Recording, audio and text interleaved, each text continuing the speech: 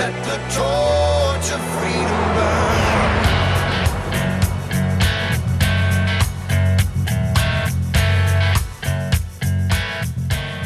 Welcome to the intersection of faith and the culture. It's Wall Builders Live, where we're taking on the hot topics of the day from a biblical, historical, and constitutional perspective. I'm Rick Green, America's Constitution coach and a former Texas legislator. Normally here with David and Tim Barton. David Barton's America's premier historian. Tim Barton is a national speaker and pastor. And we typically have guests during the middle of the week, and then, later in the week we have our Foundations of Freedom Thursday program and our Good News Friday program. But sometimes we like to bring you special programming. Sometimes it might be a presentation from our legislators conference. We have a lot of great speakers that come to that legislators conference. And then other times we want to share with you some of the courses, some of the programs that we have at Wall Builders to give you a taste of the information that's out there for you that you can share with friends and family. And what I mean by that is some of these courses are designed specifically for you to invite friends and family over to your house, pop in the DVD or go onto the streaming site and watch it together and then have discussion. I'm telling you, there's something special that happens when you do that. It gives you a chance to have fellowship. It gives you a chance to get together with people that are also concerned about the direction of the country, that want to restore biblical values. There's so much that you can do locally. You can be the catalyst for a restoration of biblical values and constitutional principles. And this week, that's what we're doing. We're giving you a little taste of our new program this year that we created called Biblical Citizenship in Modern America, literally applying the Bible to what it means to be a citizen in this system here in America. It's actually an 8-week course that you typically would do, pick like a Monday night and do that with your friends and family, or Sunday afternoon at your church. Everybody, get lunch and come back over to the church and do the course. But it's normally 8 weeks, and you're going to spend about 2 hours each week together. You'll watch about an hour's worth of video and then have great discussion together. So it's a great way for you to get involved. That's all available right now at wallbuilders.com. You can get the Biblical Citizenship in Modern America, DVDs, workbooks, all of those things. You can also join us on Monday nights with a national class we're doing right now where everybody's invited to come together on Monday evenings, and we actually have a live class going. So we watch the videos together, and then we take your questions, and we're there to answer them, and we have special guests on. Kirk Cameron was with us a week or so ago, Pete Hegseth from Fox and Friends, David and Tim Barton. You just never know who's going to show up on one of those evenings. But that Monday night class is free, and you can go to biblicalcitizens.com right now and sign up, biblicalcitizens.com. Today, we are bringing you a taste of that, and it's actually all this week. We're doing what is normally week 4 in the Biblical Citizenship 8-week class. So today is part 2 of that week 4 program. I know that sounds confusing, but it's going to take 3 Wall Builders Live programs to share with you all of the week 4 video content from Biblical Citizenship. And we started yesterday. We're going to pick up right where we left off yesterday, and then we'll get the conclusion tomorrow. Let's dive in where we left off yesterday with Biblical Citizenship in Modern America. Establish justice, ensure domestic tranquility, provide for the common defense, promote the general welfare. Well, I guess you could tell Rhett was having as much fun as you and I have. Well, so were you in the background watching Rhett, so you had a lot of fun too. We love teaching those principles from that very room. Now, before we get to the 30,000 feet And by the view, way, I think that was the third thing, was to teach the rising generation. I think that's the third objective. There you go, getting those little guys in there. That is the rising generation. So in our next chapter, we'll get the 30,000 feet view on the Constitution itself. But before we do that, some more on these seeds of liberty. Yeah. Rhett was doing a little bit. He did 4 principles out of the Declaration. You go further in a couple of other paragraphs there and broaden it out to 6 principles. Yeah, Red's got some really good application, like the free market systems they showed there. There's so many good things there. Let's go back and back up just the overview of the Declaration, because it's National Birth Certificate, but there's 155 words up top that set forth 6 immutable principles. Okay. Those 6 principles are followed by 27 grievances, and then the Declaration that because of these principles, the violation of them in 27 different categories, we're now going to become a separate nation. So when you look at those principles, let's just take clauses out of those 155 words, because this is the essence, this is the key. By the way, this is what you're working on with other states, with the Celebrate Freedom Week. Yeah, Freedom Week is to get them to learn these kind of principles. So what you've got is just get into the founding documents. Get into the founding documents, real simple stuff. Yeah. So you have the clause in the Declaration that says all men are created equal. They're endowed by their Creator.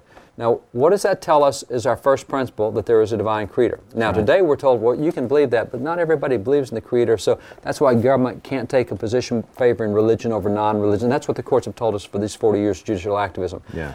Wait a minute. That document, it says that it's the unanimous declaration of the 13 states of America. That doesn't sound like private individuals talking. This is the unanimous declaration of all the elected officials from those 13 states sent to the Continental Congress, and later on... This is what we agreed on, right? This is what brought us together, this is our philosophy. Public declaration to the world of why we're doing what we're doing. Why we're doing what we do, because we in America believe there is a divine creator, and that becomes the first step in limited government. You cannot have limited government if you think government's at the top of the pecking order. Yeah. If government's at the top, then what limits it? There's got to be something higher than government. If there's nothing higher than... So we said, hey, there's a creator that's higher than everything, and that's why government is limited. It doesn't get to do... It's not the creator. It doesn't get to do everything the creator does. It's below the creator. Yeah. So our thing is, all right, we believe there's a creator. We've been created, and the creator gets the right to tell his creation what to do. So government, listen up. And that one principle has a huge impact on what kind of nation you're going to be. It's a huge impact.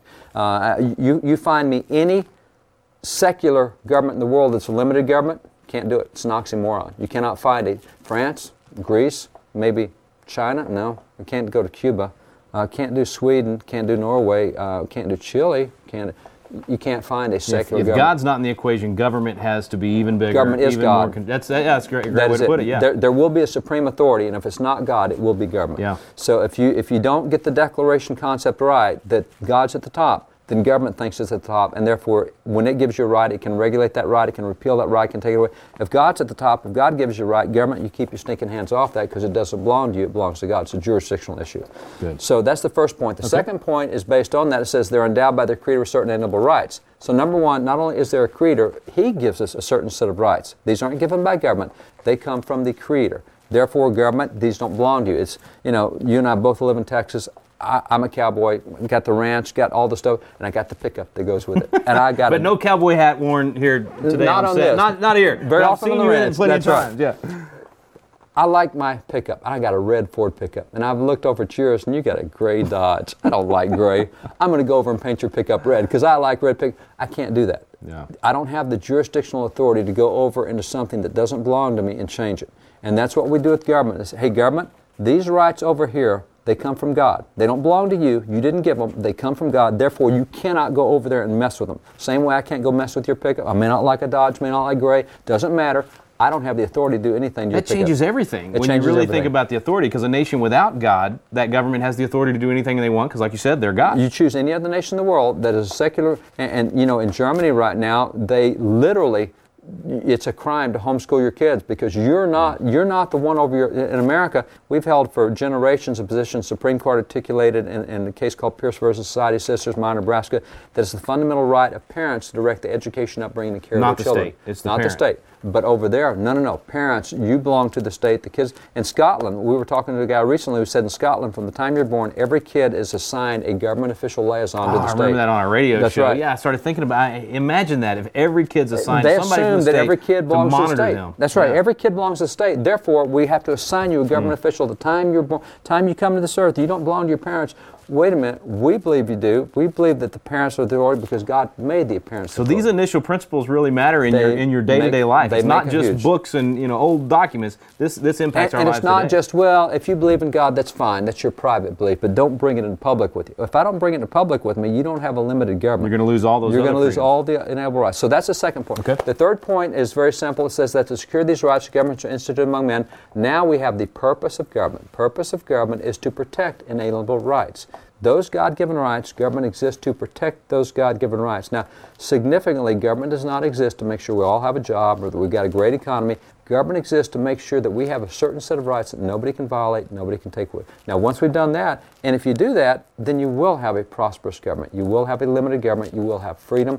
And with freedom, we take off. I mean, we're gangbusters with freedom. We invent things. We find things. We discover things. We're entrepreneurs.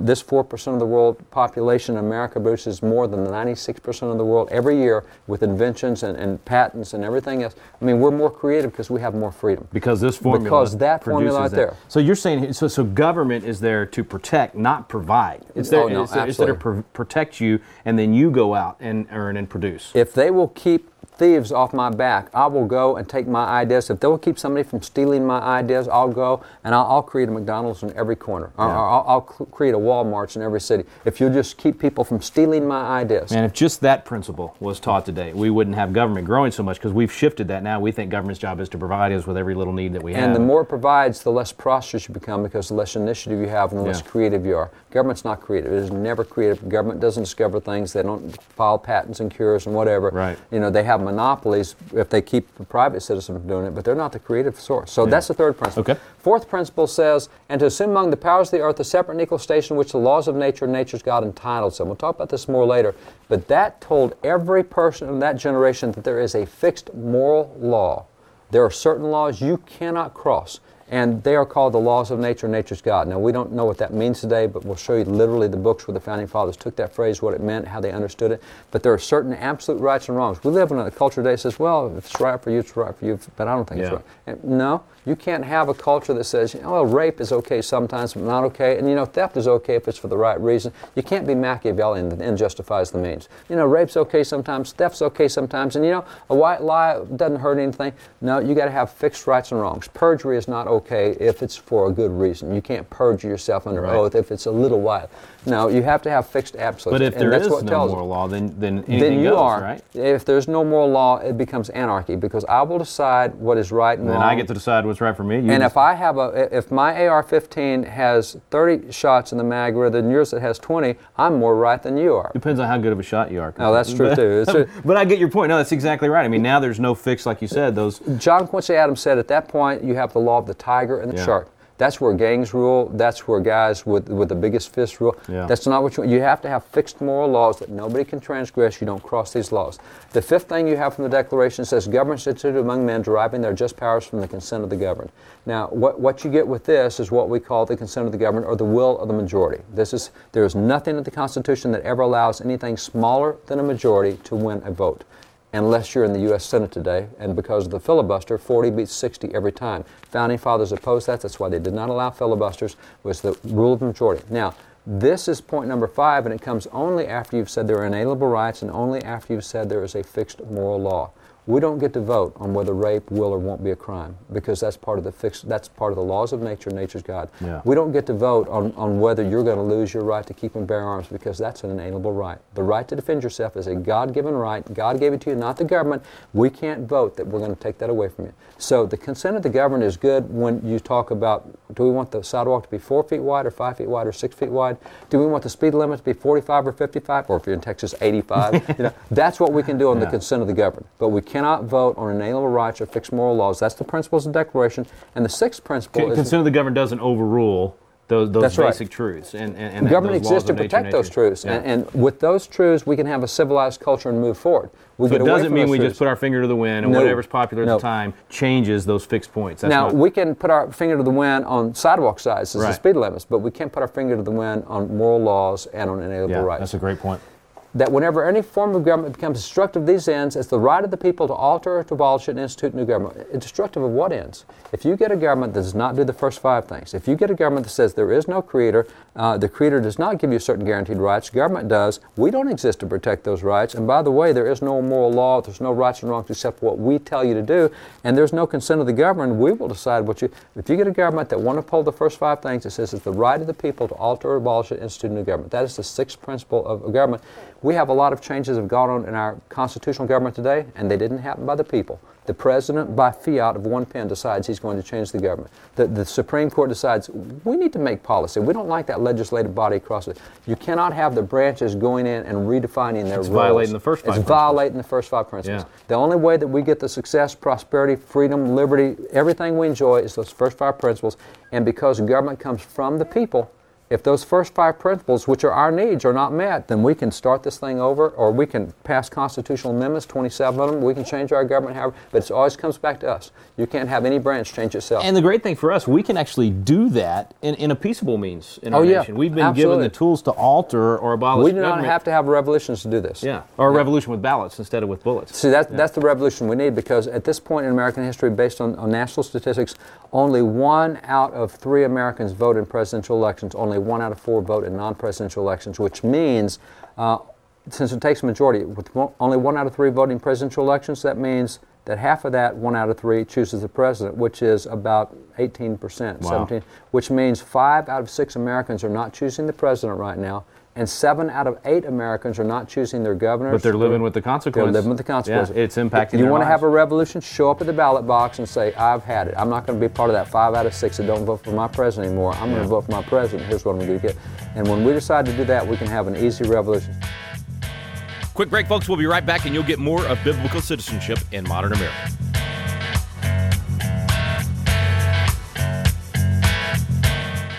Hey guys, we want to let you know about a new resource we have here at Wall Builders called The American Story. For years, people have been asking us to do a history book, and we've finally done it. We start with Christopher Columbus and go roughly through Abraham Lincoln, and one of the things that so often we hear today are about the imperfections of America, or how so many people in America that used to be celebrated or honored really aren't good or honorable people. One of the things we acknowledge quickly in the book is that the entire world is full of people who are sinful and need a Savior, because the Bible even tells us that all have sinned and fallen short of the glory of God. And yet what we see through history, and certainly is evident in America, is how a perfect God uses imperfect people and does great things through them. The story of America is not the story of perfect people, but you see time and time again how God got involved in the process and used these imperfect people to do great things that impacted the entire world from America. To find out more, go to wallbuilders.com and check out The American Story. We're back here on Wall Builders Live. Thanks for staying with us today. Let's jump right back in where we left off. Here's biblical citizenship in modern America. The 6 principles that are very simple here is 1, there's a divine creator. 2, inalienable rights come from God. 3, government exists to protect those rights. 4, there's a fixed moral law. 5, you have the consent of the governed below the moral law and inalienable rights. And 6 is, if we don't get these 5 things, we can change it till we do. So that's now, the we 6 principles. mentioned where some of this comes from. Back in Right. Philadelphia, we talked about that Richard Henry Lee mentioned that John Locke's 2 Treatises of Government had a huge impact on Jefferson. Okay, this is the coolest thing you've ever given me. Actually, I have to admit, you loaned it to me, but possession's 9/10 of the law. You're I've right. had it for about 10 years now, so I'm You're an claiming attorney. it, but someday it'll go back. Let's hear you go argue that in court, attorney. Come on. All right, this is John Locke's 2 Treatises of Government. This is, I believe, a 1784 version or 74 version, if I remember right.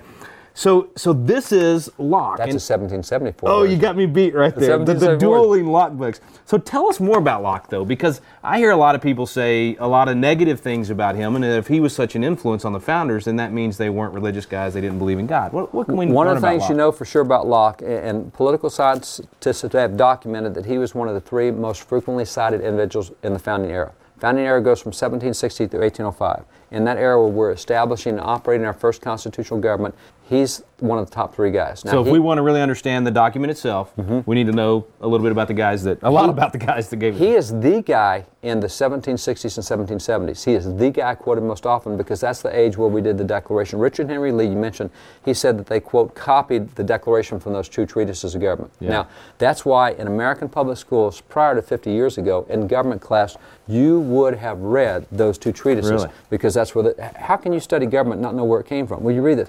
You will not read this today. And as you know, your version there is an inch thick, mine's 3/4 an inch thick. They're both less than 400 pages long. Yeah. This book cites the Bible over 1,500 times to show the proper operation of civil government. Now let me do the math here. That's got to be, 3-4 times a page? 3 or 4 times a page. So you can't go a page without reading the Bible, and yet we're told these guys didn't respect the Bible. We're told they didn't, and we're told John Locke is a great deist, that he was one of the leading deists. You know, weird thing about Locke as a deist, I wonder why he did this little book right here. This is called the Commonplace Book to the Bible. You open this up, and it's the Scripture's sufficiency practically demonstrated. Now, wait a minute, what's a deist doing, showing us that the Bible applies to every aspect of life? Yeah, I mean, think it practically demonstrated. So he's saying this is how you use the Bible. This is how you use the in Bible your life. and A everything deist of today life. would not do that. No way. And so he talks to the reader and how applicable this is, and then he goes into here.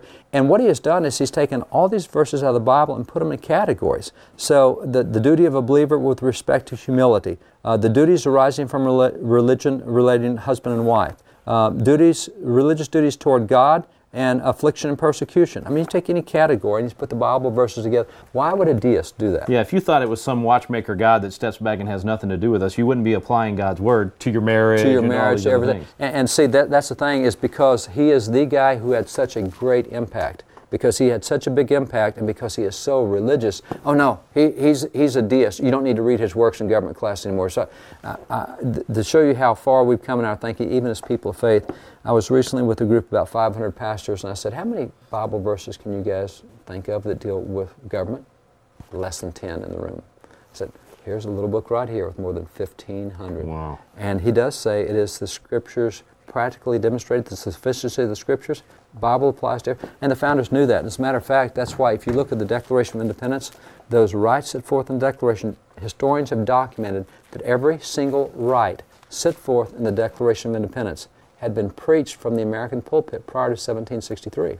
The Declaration of Independence is nothing more than a listen to the sermons we've been hearing in church. So the church was not applying government principles to our life. The church was applying the Bible, and that got reflected in our government principles. So if it was getting taught from the pulpit, it showed up in our government documents. This guy right here, a guy named John Wise. John Wise, historians like Clinton Roster, and actually Cornell University, he was such a great historian, award-winning historian, that they have an endowed chair of history, the Clinton Roster Chair of History, a great historian. And he went back and said, you know, the American thinking was so different. No other nation did what we did. France didn't do it, Spain didn't do it, Portugal, Italy, no other nation. So we had to be wondering why. Why would we do something different? And his question, what were the 6 greatest intellectual forces in shaping the thinking of the founders? He went through and identified 6 greatest, and 4 of the 6 were preachers, and he was one of them. This guy right here, now these are his sermons from 1710 and 1717, and you'll find that by 1680, now he's a preacher in Massachusetts, you'll find by 1680, he had looked through the Bible and he preaches a sermon where, well, looking at government in the Bible, it's very clear that God's preferred form of government is the consent of the governed. I think I've heard that phrase before. He looks through here and he says... This was when? This is 1680s. So this is 100 years before. 1680s. And he's already talking about consent of the governed. Okay. And 100 years before, he says, you know, there is a creator, and he's created all men equal. And he's given them all the same set of rights. Wow. 1680s. And he goes and he says, when you look at what the Bible says about taxation, it is very clear that taxation without representation is tyranny. No kidding. Right here. So this is, I mean, when we say seeds of liberty, he was literally planting 100 years before what would bear fruit. That's it. Well, in our founding document. Let me show you how significant this was, because he did this in 1680s. Tell me what the date of publication of that is right down there. Oh, I have to read Roman numerals. This is going to be difficult. Okay, so this is 17... 72. Is it 72? I was going to say 52, so that's 72. Okay, so 17... So the founders then, in their era... You know who the Sons of Liberty are? Yeah. All right. Who are the great Sons of Liberty? So that was Sam Adams started it, right? Sam Adams and John Hancock and James Otis and all those guys' sons. They're the ones who reprinted his sermons and distributed across America, so Americans would know how to think going into this conflict. Okay, so wait, so these are sermons preached 100 years before the Declaration. The founders themselves reprinted his sermons, Sons of Liberty, to help educate their generation, to get them thinking on right principles. So, okay, this gives me great hope, because that means if they did it, if they could do this 200 and whatever years ago, reprint, re-educate, bring these things back to light, then we can do the same thing today. Absolutely. We bring these documents out. We educate a generation. They come back to these principles. We bring them. And remember that principle number 1, and it's demonstrated through here, but principle number 1 of the Declaration, there is a Creator. And if you don't recognize the Creator, then you got trouble. Now, this is the other thing we get today. The Founding Fathers, atheist, agnostic, deist. Really? You know, let me take something right here. This is, you tell me, what's the name at the bottom of this thing? George Washington. George Washington. This is his first ever call to prayer in America at the federal government. That is Washington's... 1789. This is going to be October the 17th, 1789. He calls the entire nation to honor God. Now, why would Washington do that? He gives the answer right here in this first paragraph. Let me just put it up. Okay. I'll show you what's in this first paragraph. Washington is now calling the nation to honor God. Why would he do it? He says it's the duty. And notice the word duty. That's a word that is a big, important word. We don't talk about it much today. Military still gets it. A lot of the rural people know what duty means. I built houses for a long time. I had hundreds of thousands of dollars change hands. I never signed a contract in my life. I'd walk into the bank guy, we would talk about the terms, we would shake hands on it. Neither one of us would break that contract. That you have a duty to keep your word. Yeah. I don't need it on paper. I've got a duty. And today you hear duty and people think, oh, responsibility. I don't want that. Yeah. See, duty in his day is a legally binding contractual obligation. In 1913, the definition of duty was reduced to a responsibility, and today's dictionary says it's that which one ought to do. Well, that's not the same as as a choice. Sounds like a choice. A choice. Instead of this is what you do. So what he's saying, it's a legally binding contractual obligation of who? Of nations. Legally binding contractual obligations of nations to do 4 things concerning God. Number 1, to acknowledge the providence of Almighty God. Number 2, to obey His will. Number 3, to be grateful for His benefits. And number 4, humbly to implore His protection and favor. And that's what nations are supposed to do, not individuals. So they believe this philosophy that you have to honor and recognize God as a culture. But this is just the father of the country. I mean, he's one of the great deist founding fathers, which is what we're told in school today. today. But he's obligating the nation. He's obligating the nation has a duty to do the nation, not individuals. The nation has. So all this stuff about official acts and you can keep your religion at home and you can talk about God, but don't even have a public day of prayer. Remember when our governor Rick Perry couldn't even pray with people in Houston? Yeah, he got together because he's governor. He's not allowed to pray with people because it's official. Exactly what we want is official prayer. See that? What's that? Proclamation for Thanksgiving. It's handwritten. It's done by a guy named John Langdon. Oh, he's the governor. Oh, wait a minute. He's the signer of the Constitution. Yeah. Yeah, so what do you mean a governor can't have prayer? Here's a governor who's a signer of the Constitution. So the signer of the Constitution thought it was the right thing. You've also got Samuel Huntington. There's a signer of the Declaration. He's a call to prayer. He's now governor of his state. He calls the people to prayer. So this is an official act from a governor. Here's one from Oliver Wolcott, another signer of the Declaration, another governor of his state calling people to prayer. Here's one from John Langdon, governor of the state. Now this is, that was handwritten. This is called a broadside because they would nail these up to trees or they nailed it up the side of bars. Evidently somebody nailed it up and you see the part missing. And tore it down, look. and here you've got John Hancock. I mean, here's his. I mean, even behind us. We got all these things behind us. If I go to this one right here, pull this one out, you'll recognize the guy there. Who's at the bottom? So we're back to the Sons of Liberty. So here's Sam Adams when he's governor. When he's governor. Okay, now this kind of ties it together for me. So Adams reprints, he and others reprint John Wise. So there's the principles from a pastor 100 years earlier. Now he's in an official capacity, and he's basically reiterating those exact same principles from John Wise. And that's the first principle of American government is you have to have something higher than government, and it was God.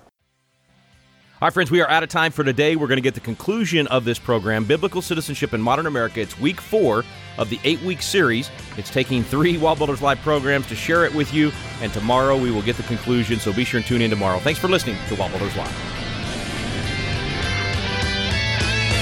We stand undivided, forever